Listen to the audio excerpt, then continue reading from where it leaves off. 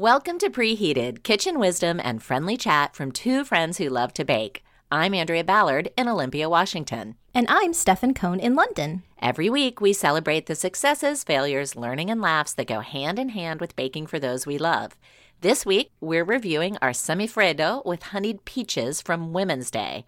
Was this Italian favorite a slice of the sweet life? We'll also introduce an almond butter no-bake cookie that uses pretzels for crunch. And speaking of kids' favorite snacks, we'll have a discussion about some of the best cookbooks for kids. If you have a junior baker in the house or you just need a project to while away the long days of summer vacation, stay tuned. So grab yourself some coffee and get ready for some sweet talk.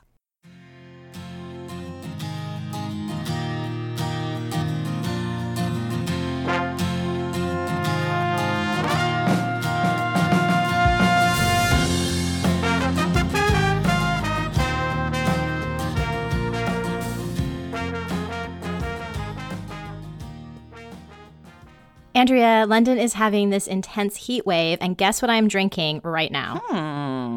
Iced tea? Lemonade? Iced tea! Yes. You got it! Yes! Well, my favorite beverage of choice on a hot day is the iced tea lemonade combo, which I know what it's called, but I have a hard time saying it. The Arnold Palmer. Arnold Palmer. Do you have something against Arnold? No. Or you mean like literally you can't say the word? I literally have trouble. Something about saying Arnold followed directly by Palmer. I almost always mess it up. So I will, in a restaurant, order iced tea and lemonade, and the server always says, "Do you mean an Arnold Palmer?" And I'm like, yes. Maybe you just have to have like a really nice pause in between the names. Arnold Palmer. Does that help? That does. Maybe Who that's knows? it. Well, I hope that is refreshing. It is. I had made some lemonade from a great cookbook, Sheila Lukin's USA cookbook, Yes. for the 4th of July here. And in that recipe, particularly, you make a simple syrup. And so I had a bunch left over. And there's nothing better than just being able to add a little simple syrup to some iced tea in my mind. So if you hear the ice cubes clinking in the glass, then you'll know I'm staying refreshed in this heat wave. So did you bring a little 4th of July celebration to London this year? We did. We had some friends in town from the U.S., actually, and we tried to recreate American favorites, which is sometimes just like we're on another planet, and they've tried to make it like the U.S., but it's just a little wrong, and that's kind of what happened. We all had fun, and they were great sports about it. Shout out to loyal listener Lydia and her family. And we had hot dogs, potato salad, which was delicious. Potatoes here are so good. The lemonade, I made this ice cream. I made 2 kinds of ice cream, and then what else? Baked beans. Yeah, it was like all the elements were there, and then it was just like another work day. So Just a Wednesday, just any old Wednesday. yeah, right. Exactly. Yeah. Speaking perhaps of a tradition a little closer to home then, I saw that the recycling movement has not passed by the royal family. And they are not wasting food. So did you see what Kate and William served at Louis' christening? Did see this, and I had the exact thought. So they served their wedding cake, which is now seven years old. 7 Is that years correct? old. Yes. Little slice of the past there for their second son, their third child's christening party. Now, I have a few thoughts about this. I do as well. What are you thinking? First of all, yes, as you led off this as you introduced it so brilliantly, don't we appreciate they're doing their bit to reduce food waste? That's right. I mean, this big hunk of cake's just sitting in a freezer somewhere waiting to be auctioned off down the road, right? Because you had mentioned several episodes ago that they had auctioned off a piece of Lady Diana and Prince Charles's wedding cake. Wasn't that the one? That was one in California, and that was by someone who was a guest at the wedding. So I at least imagine it wasn't taking up a lot of freezer space somewhere. But for Kate and William's cake, I think I read it was either 7 tier or 13 tier. I can't remember. And I was thinking to myself, like, is there a special, chest freezer somewhere in the palace where they store all of these wedding cakes? There's lots of rooms. Yeah, lots of rooms. Perhaps the chest freezer room is the one you don't see on the tour. Oh, my goodness. Well, I like that Kate has brought a lot of things to the royal family that we haven't seen before. And it was funny in the article that I was reading and where it caught my eye, it mentioned that she has reworn dresses. Gasp, the horror, And so she is just doing her part to contribute to the recycling. So I thought this was something that just she had dreamed up. But as I looked more into it, it turns out that it does say that it is a British tradition that you save your wedding cake and you serve it on the christening of your children. So they also did this for their other two children. So this was not the first time. This is actually the third time they have served their wedding cake at their child's christening party. So one does wonder, how much cake did you stick in that freezer to now be serving it to three, pretty probably substantial parties, right? Right. I would think so. A couple dozen people at least are eating this cake. And maybe there's some guest overlap, in which case there might be some people who now had this cake 4 times, getting a little tired of it. Well, and imagine Kate and Will's private conversation, like, should we have another child? Well, I don't know, honey. Let's check the freezer and see if we've got enough cake. Do we have any cake left over? Yeah, I especially feel a little sorry for Louis in this one because he's already, 5th in line to the throne, and could maybe they have splashed out on a fresh cake for this kid? I don't know. I understand protocol, etc. But well, moving on to desserts that are a little bit fresher, let's do a review of our semifreddo with honeyed peaches. This came from Women's Day magazine. It was basically a 2-component dessert. So the semifreddo was a frozen mixture of creme fraiche and confectioner's sugar and some very cold heavy cream and some pistachios. And then there was a topping of peaches that had been macerated and steeped in a little bit of lime juice and honey and mint. Stefan, how did this one turn out for you? I was really laughing as I was reading this recipe. I think we may have set a new preheated record. Under the prep time, it says 0 hours, 5 minutes. I think mine maybe took 7 minutes, but still, it came together nothing very has come quickly. Close. Yes. Mm-hmm. It absolutely did. One reason, as you just alluded to, this is really just frozen whipped cream. Mm-hmm. And years ago, loyal listener Christy gave me the best tip for whipping cream so it comes together even faster. Just an hour or 2, even 30 minutes before you're going to whip that cream, put everything in the freezer. Everything. Put your bowl, put your whisk attachment if you're doing it in the KitchenAid. Everything. Just shove it in the freezer. She even has a special whipping cream bowl, and it has really high sides. Mm-hmm. It's almost like a vase. Okay. If you think of like a flower vase. Mm-hmm. Anyway, if your implements are as cold as the cream, it whips immediately. So I always do that too. So I was really hoping for that 5-minute prep time. This came together so fast. There was nothing to it. You have your 8 ounces of cold creme fraiche, which I was able to find no problem, a 1/4 cup of confectioner's sugar, another 8 ounces of heavy cream, and a few shelled and chopped pistachios. And you put that in basically a loaf pan lined with plastic wrap, freeze that for a bit, and right before you serve, you make these honeyed peaches, which are honey and mint and a little lime juice, and then the ripe peaches. Ultimately, I thought this was too tangy, and I wanted to ask you, because I had not had any experience with a semifreddo before, is this the normal tartness? Was this on the tangier side? Are they sometimes sweeter? Could I have added more sugar? How do I know about that? Oh, interesting. I was going to make my own creme fraiche if I couldn't find it in the store, but I did find it quite easily in the store. So I did use store-bought creme fraiche from the Vermont Creamery, I think. I used the 1/4 cup of confectioner's sugar, the heavy cream, and I would say I had an opposite experience. I didn't find it tangy. I found it incredibly bland. Also, okay. Yeah. There was nothing really going on there. No, and that's not been my typical semifreddo experience. I have had semifreddos that I would want to eat plain because they were so good. That is not how I felt about this one. Yeah, it was similarly not too enthusiastically received in our house. Another thing I had texted you about that might have contributed, mine turned a little too crystally for my liking, and I may have left it too long in the freezer.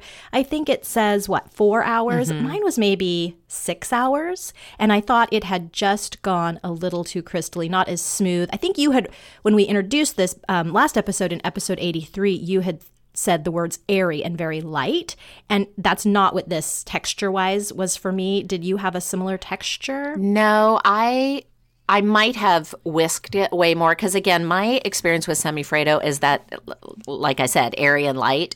So I just decided, it said to do the soft peaks on the creme fraiche for 1 to 2 minutes. Well, after 2 minutes, mine still didn't have soft peaks. Of course, I didn't know to put all of my implements in the freezer. So I kept that going for quite a while. And then when I added in the cream, again, I kept it going. So I just whipped in probably way more air than you should. I did not have the crystally problem at all, and I froze mine overnight.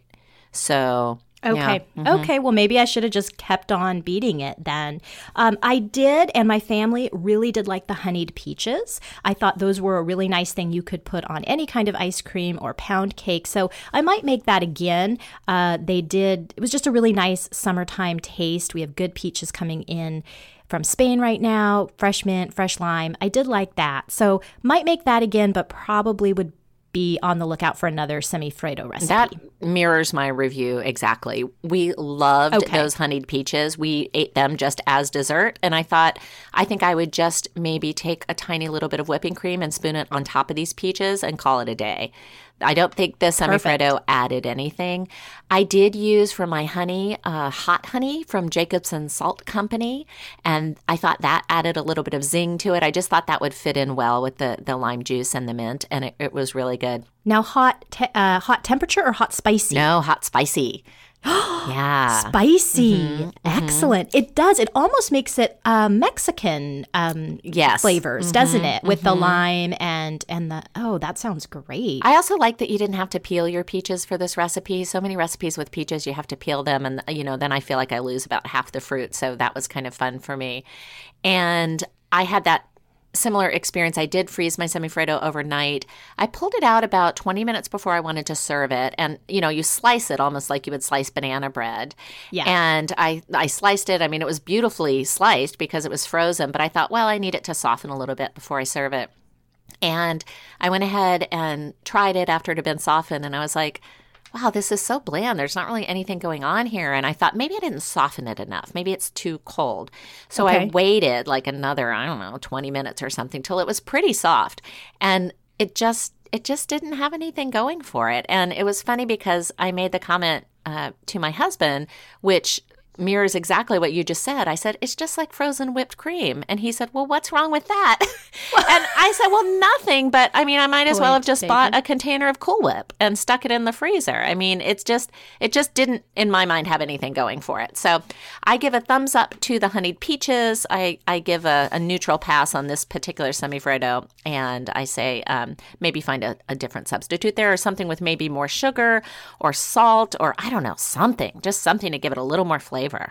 Yeah, vanilla, almond. It seems like you could even maybe do a rose water. We've been talking about that in recent episodes. Just something for a little bit of a kick there.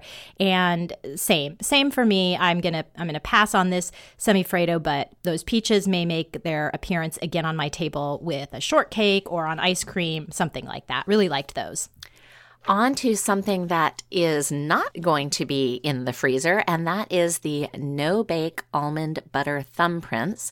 This is a recipe from Real Simple, and it only has 5 ingredients. You know how fun that is.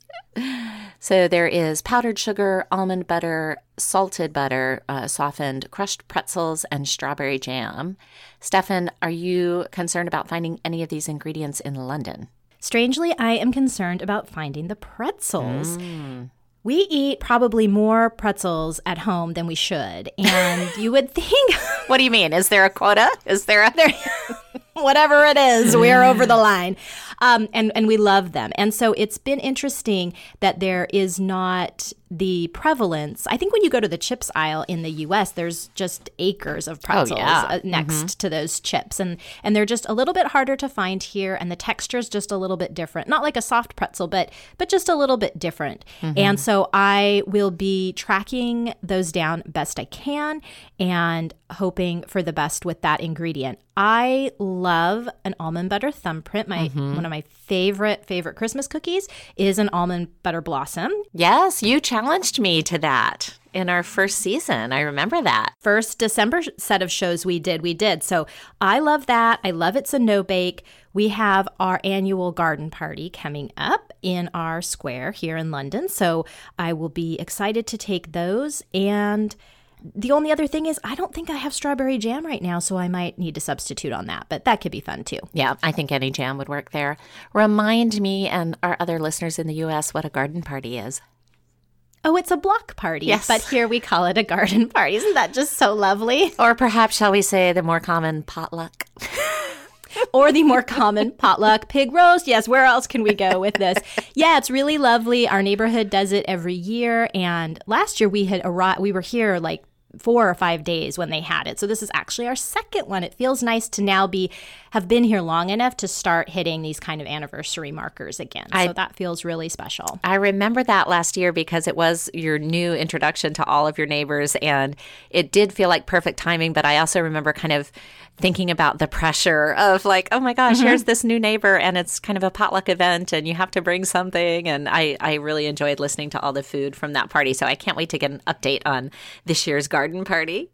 Yeah, listen back.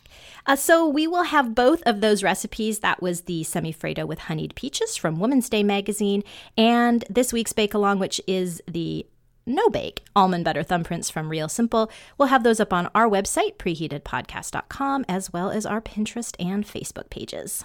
We are right smack in the middle of summer. It is mid-July. If you have kids at home, you are either having fun with them or they are driving you crazy at this point, or perhaps a little bit of both.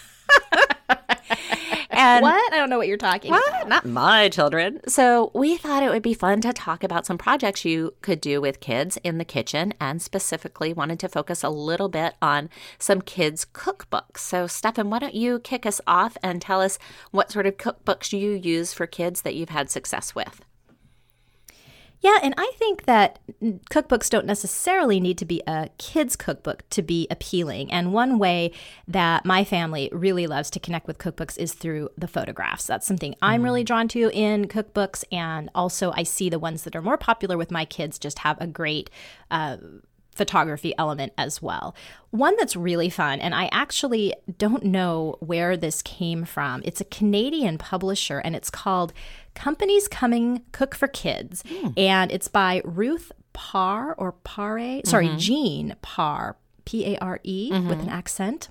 And it has wonderful, wonderful pictures. It is grouped into great themes. It's all kinds of food. It's not just baking. It's seasonal. It's holiday food, and it's really, really kid appealing. So I think it's a good entry because kids are drawn to what is in the cookbook, but the recipes are really accessible too. By that same token, another one that I still have from when I was a kid and I started cooking is called Kids Cooking, a very slightly messy manual, and it is by Klutz Press. Do you remember them? I think they're still around. They used to have, like how to hacky sack, how to knit, all these things. So this is their cooking book. And this book is just so dog-eared, but it has wonderful instructions, and it includes, when you need an adult, it has a picture of the adult. So it says, here's all your ingredients and tools you need, and then it will have a helper with a sharp knife or whatever implement they need to bring. So I love that now. But there is a spaghetti meat sauce recipe here that I still make. So I have been making that for years and years and years. What are some of your favorites to cook with your daughter, Andrea? Well, we like the American Girl series for all sorts of books. So similar to the yeah. Klutz books, the American Girl series has some great books. And they have one on baking with kids. And that one has been really great. Now, I'm sure if my daughter was listening to this now, being the ripe old age of 12, she would turn up her nose because, she's sort of outgrown that doll phase a little bit. But I think it's really perfect for, any kid that's into the American Girl dolls. That's a really great cookbook. The other thing that she loves, and it's not a cookbook, I'm sorry, but, kids these days, what can you do? It is the Gordon Ramsay series, MasterChef Junior. Have you ever seen that? I have not. Of course, I know very well who he is, but I have not watched that show. So is it the same concept, just with smaller people It's baking? Exactly. Well, it's the same concept, but with smaller people baking. And shocker, he's nice on it. And so this is what, when my daughter first told me she was watching that MasterChef Junior and she wanted me to watch it with her, I said, I cannot stand that man. He's always yelling. He's mean. He's cursing. Right. I'm thinking, this is just not appropriate. I was thinking, who would give this man a children's show? This is crazy. And then when I watched it, of course, he's only one of the judges. There's two others who are both lovely. And he is completely different. And, he in real life, he has, I think, 4 children. And, probably he's just a nice, normal person, and his, TV persona is outsized and outlandish. An act. Yeah. Yeah. But it's one of those really good ones where, they'll either give the kids a particular ingredient or some type of challenge, and it's supportive. You see the kids helping each other. I like that you see stuff going wrong and how they either rally from it and figure it out, or how it can sometimes just cause them to spiral down and want to give up. I mean, it's kind of just a good metaphor for a lot of things in life. So yeah, we have really enjoyed that MasterChef Junior series.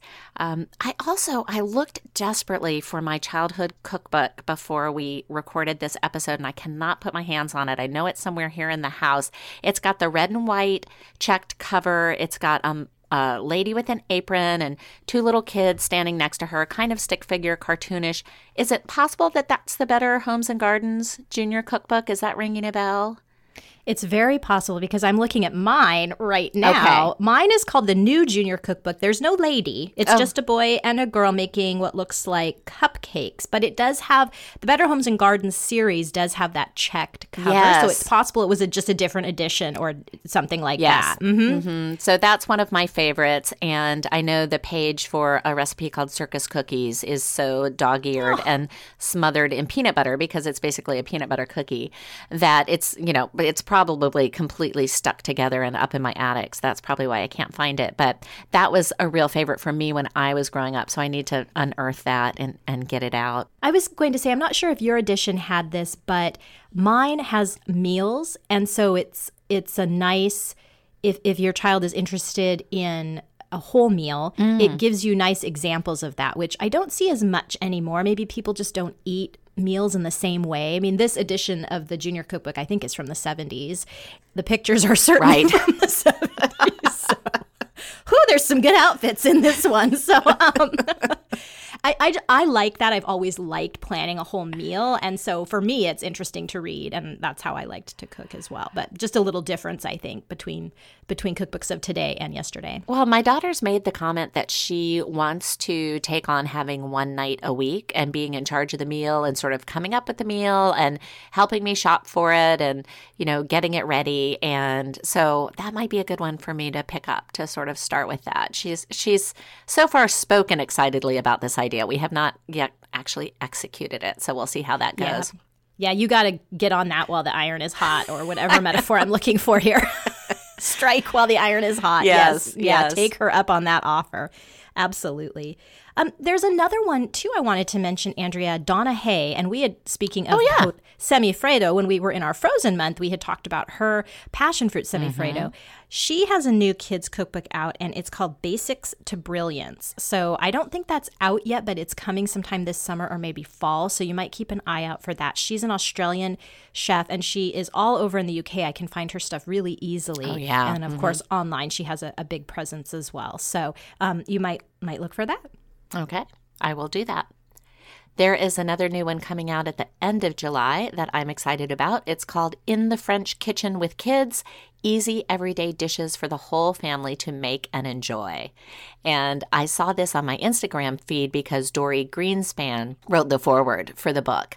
Oh, yeah. And the author is Marty Michel, and she has a food blog called Eat, Live, Travel, Right. And it's all about, traveling with kids and cooking with kids. She lives in France, and she teaches a cooking school for young boys. And I think it's because she has boys, that's her children. And so excellent. She has a lot of good real world experience. So I'm looking forward to that particular cookbook coming out here soon. That sounds great. So listeners, we hope we have given you some good ideas. And if you have others that your kids love to cook from, that you love to cook from as a kid, we always love to hear your feedback. So throw up some ideas on our Facebook page. And I'd especially love to see any of those pictures from the cookbooks of the 60s and 70s. I showed my husband one from a cookbook the other day that I was looking at from the 60s, and all I could think of to call it is a draped meat dish. So it was, it was what a trifle dish is, right? That tall glass. And instead of a lovely trifle in it, they had literally draped meat all inside of it, along the edges. It was just like dripping slices of meat. And cooked meat? I kind of like deli style, I think, was the idea. Okay. I mean, I think it was almost like, well, instead of having food laid out on a platter, let's drape it about this trifle dish. But it just was such a complete unattractive visual for food. Yes. It was, but it made me say to him, like, so I'm looking at this and going, oh my gosh, that looks horrific. In 20 years, are we going to be looking at all these Instagram and Pinterest pictures and saying, oh my gosh, what were people thinking? That looks horrible. It's, it's hard to imagine kind of how the visual things are going to evolve over time. Yeah, absolutely. Not to mention just what we find palatable, what ingredients we can find easily, all of that too. No, they're wonderful. I love. And often in the summertime, if we are traveling, I make a point to go into a secondhand store and bookstore, and one of my favorite things to buy are cookbooks. I can hardly help myself, and especially older cookbooks. I mean, you and I both collect those, and it can be this thing where I don't even want to necessarily make anything out of them. I'm just so tickled or delighted by whatever the pictures or the cuisine is, It's really fun. Oh, yeah. No, the store owner came around the corner because I was laughing so hard looking at this cookbook. And she came around the corner. She was like, what book are you reading? And I held up, I think it was, the funny thing is it was called Modern Family Cooking, but it was from like 1962. And I held it up and she got this kind of puzzled look on her face like, That's not usually such a knee slapper there, but, good luck with you, lady. Well, the timer's buzzed, and we've got to get this episode onto the cooling rack. Next week, we'll see if I was able to track down cocktail pretzels or come up with a reliable substitution for the almond butter no-bakes. And we'll introduce a special summertime lemon crunch bar that Andrea is already going gaga for. Finally, in the Preheated Book Club, we'll share what listeners recommend this summer and what we're reading too. Remember, you can find us and our featured recipes on our website, preheatedpodcast.com, and on Facebook, Pinterest, Twitter, and Instagram, where we're at PreheatedPod. If you like our show, please tell a friend and consider ranking and reviewing us on Google, Apple, Spotify, or wherever you download our show. Until next time, I'm Stefan Cohn in London. And I'm Andrea Ballard in Olympia, Washington. Thanks for listening, and sweet dreams.